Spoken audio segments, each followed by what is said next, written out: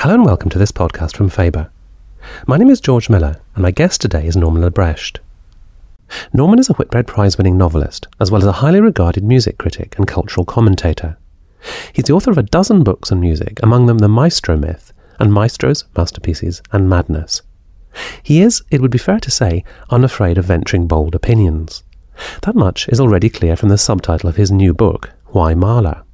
It reads, How One Man and 10 Symphonies Changed the World.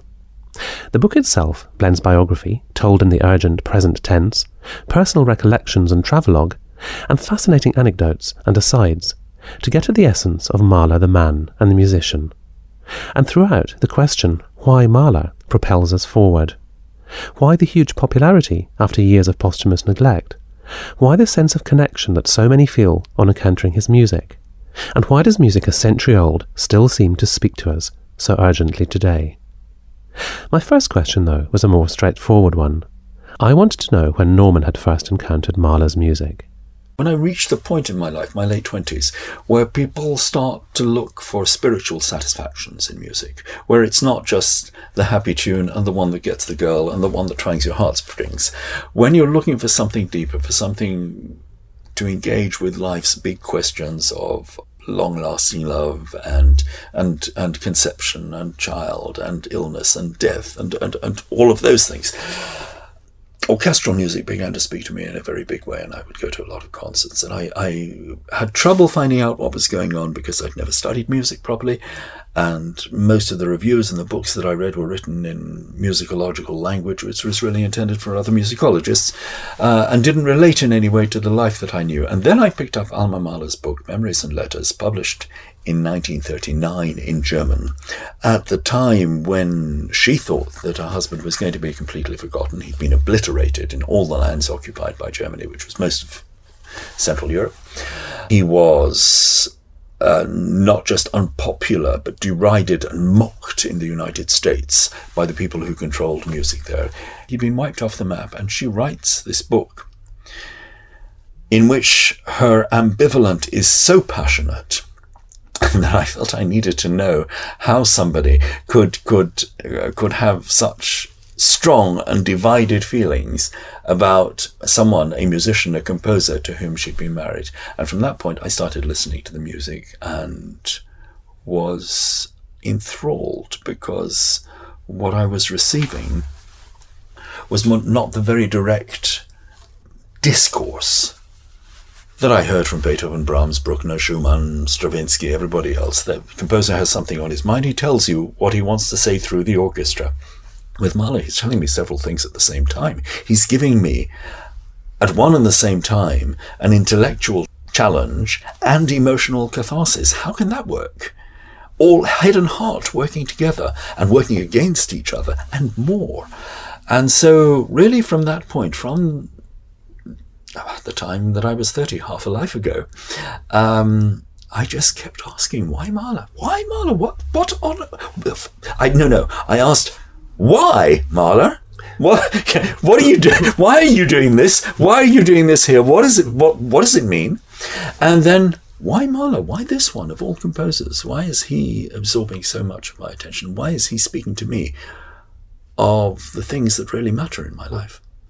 One thing that you emphasize in the book is the fact that in his music he can be saying something but also be saying its opposite, or there's no clear, easy, single interpretation. Things can be happening at different levels in terms of the meaning that's being conveyed to the listener. The most important thing that Mahler does, he does immediately on becoming a symphonist. He does it in his first symphony, and that is to introduce the concept of irony into music. Irony is a literary device. It is essentially, if you follow Dr. Johnson's definition, saying one thing and meaning another. It's a way of indicating an alternative meaning to what it is you're expressing, and it's a tremendously useful thing to do in a difficult social situation, and of course in an impossible political situation where you can't speak out, but you have to sort of pay obeisance to the political correctness while actually holding the other message underneath so that people understand you don't really mean what they think you're hearing. Mahler introduces us to music in the First Symphony. He does it in the most ingenious way. by taking what appears to be a nursery rhyme, putting it into the minor. We know it in English and French as Frère Jacques, in German it's Bruder Martin, putting it into the minor, converting it into a funeral march, sending it thudding along its way to the cemetery, and then twisting it around so that it becomes a kind of revelry, a party, an orgiastic dance. And there are these three ideas that are working together with each other and against it. What is this? Is it a child's funeral? Is it a party? Is it military? Is it civil? What's going on here? Beneath all of this, Mahler is giving you his own story, which is that as a boy, he saw his brothers and sisters carried in coffins out of the back door of the family pub, while in the front of the pub, people were still singing and drinking and having a good time. And he's yelling a protest at you. He said, these are children, these are my brothers and sisters. You can't discard these lives. 55% of children died under the age of 5 in the part of Europe where he was brought up. It's still an intolerably high number in many parts of the world.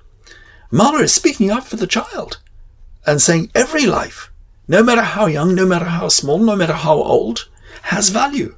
He's speaking of that value at both ends. The ways that we begin life, nowadays in a test tube quite often, and the ways that we end it, nowadays by a doctor's decision to flick a switch.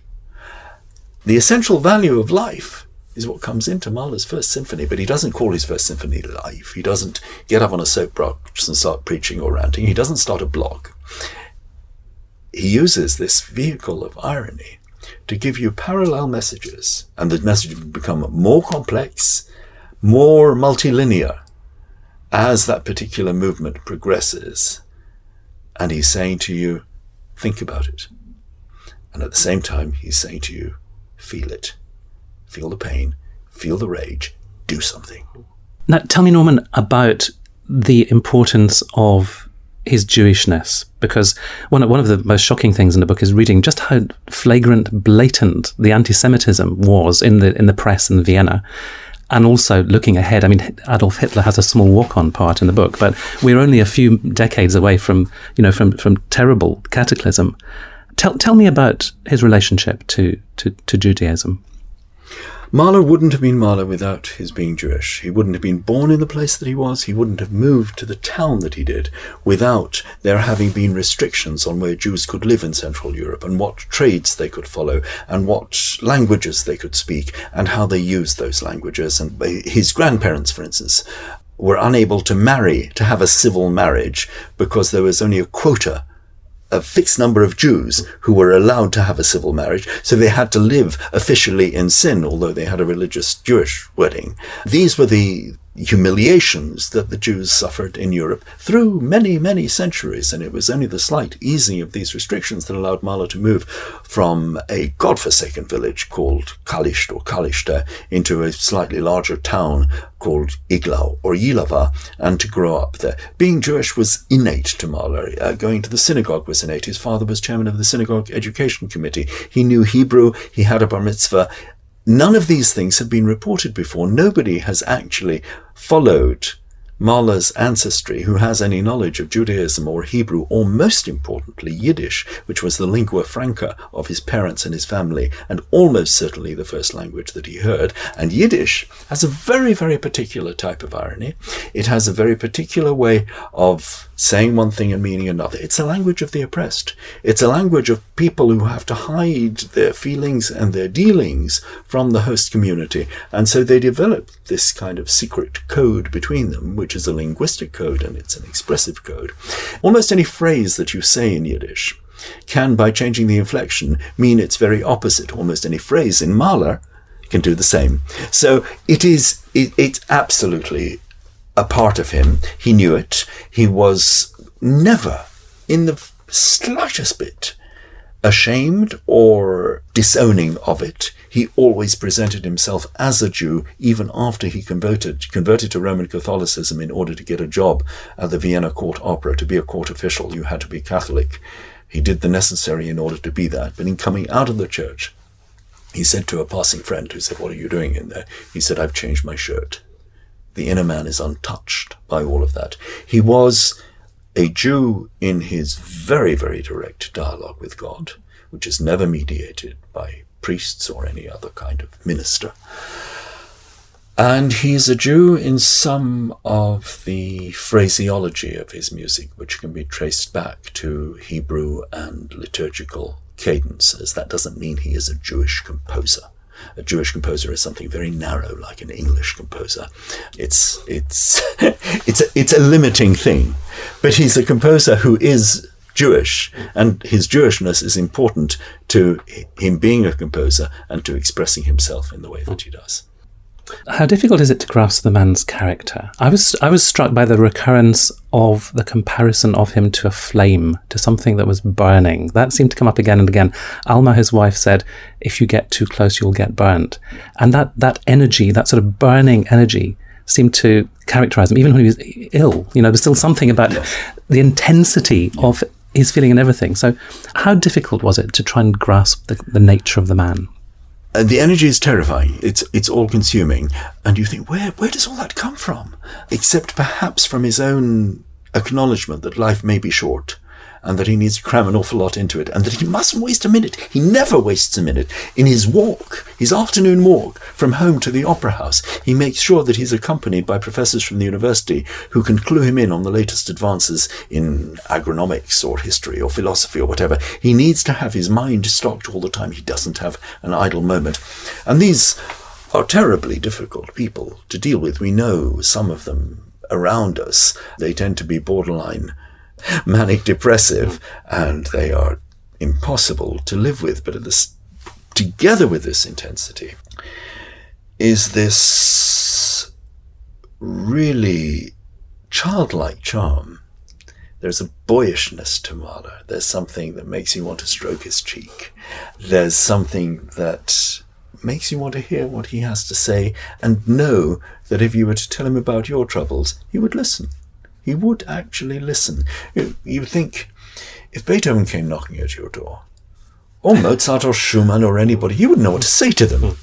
You'd feel so removed. But if Mahler happened to be sitting opposite you at the dinner table, you'd be completely absorbed. You'd be firstly absorbed in the man, in his aura, in his magnetism. You'd be absorbed in what he's saying, and you'd be absorbed by his interest in you, because and we have this in so many different testimonies from young people, that his eyes sought them out. He wanted to know, what's ticking? What are you reading?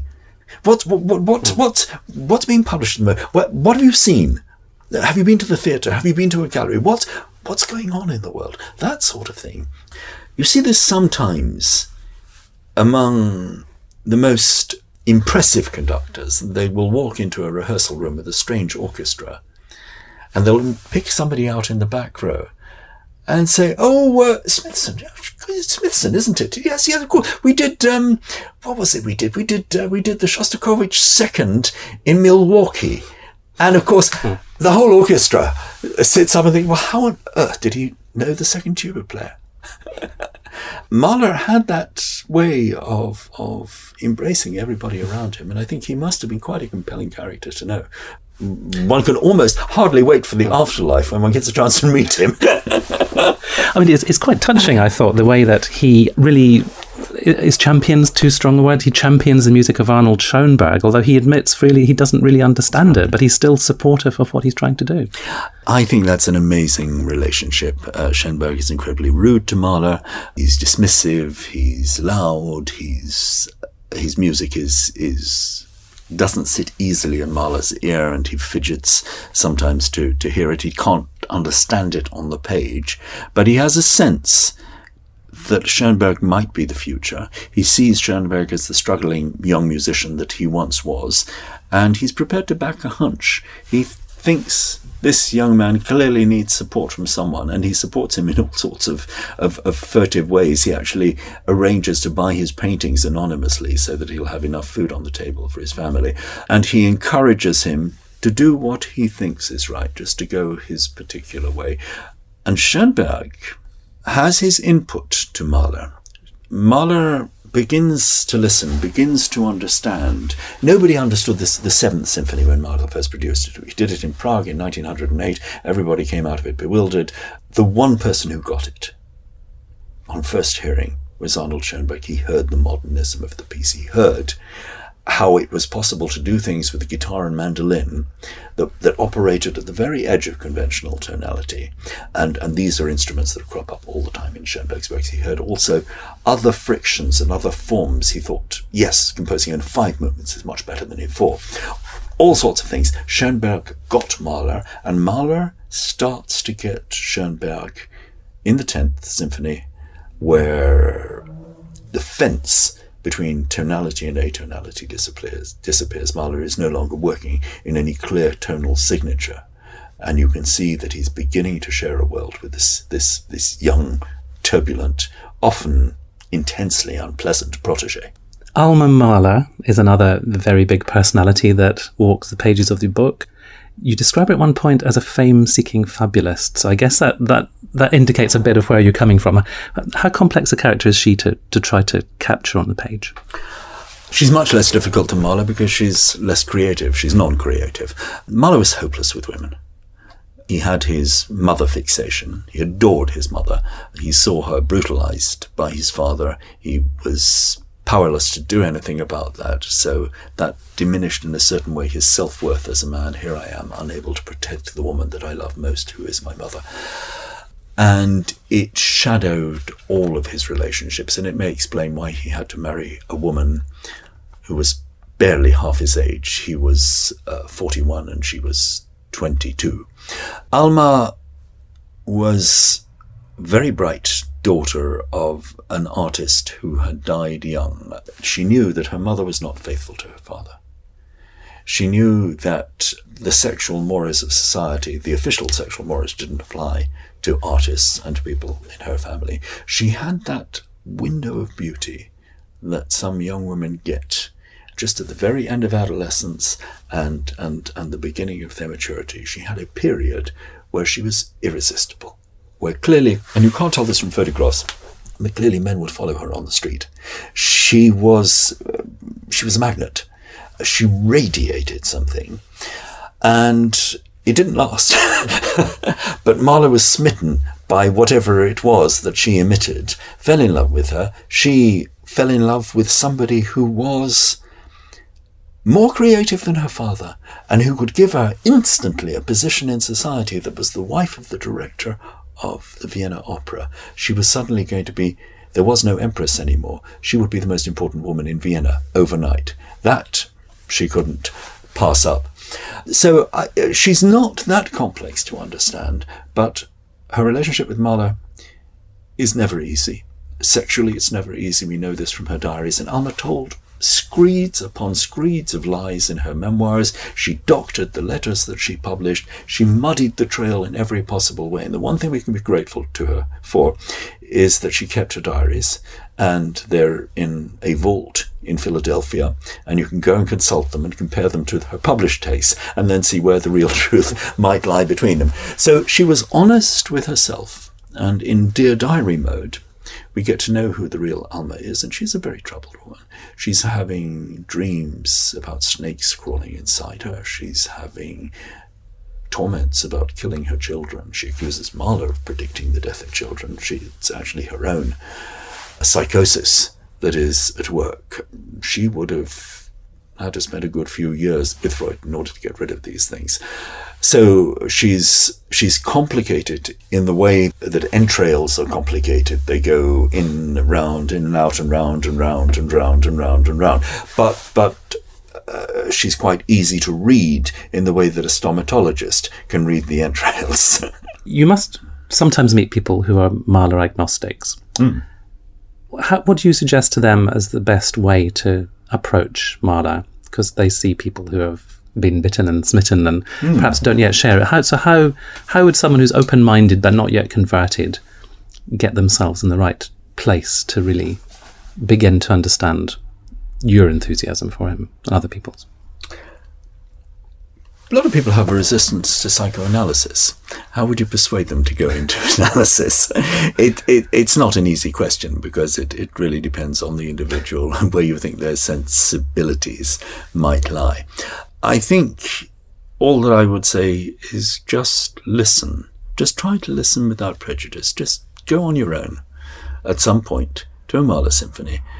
Try and see if you can find 3 empty seats and sit in the middle so that you're not influenced by those around you. And just see if you feel anything. And if you don't, leave it and come back some other time. May not have been a good performance. You may not have been in the right frame of mind for it. I think everybody's affected by Mahler in different ways. I think if you wanted to hear Mahler's breathing, to hear the way in which he is encouraging you to find a more organic way of taking in breath and living, then I think one would listen to the finale of the Third Symphony, the first of his great adagios, or the third movement, the adagio of the Fourth Symphony. And there you can feel perhaps 2 hearts beating together, and you may be able to feel something that he's trying to communicate. On the other hand, maybe you should just listen to the opening of the Sixth Symphony, to a movement that seems to predict the destruction of the world.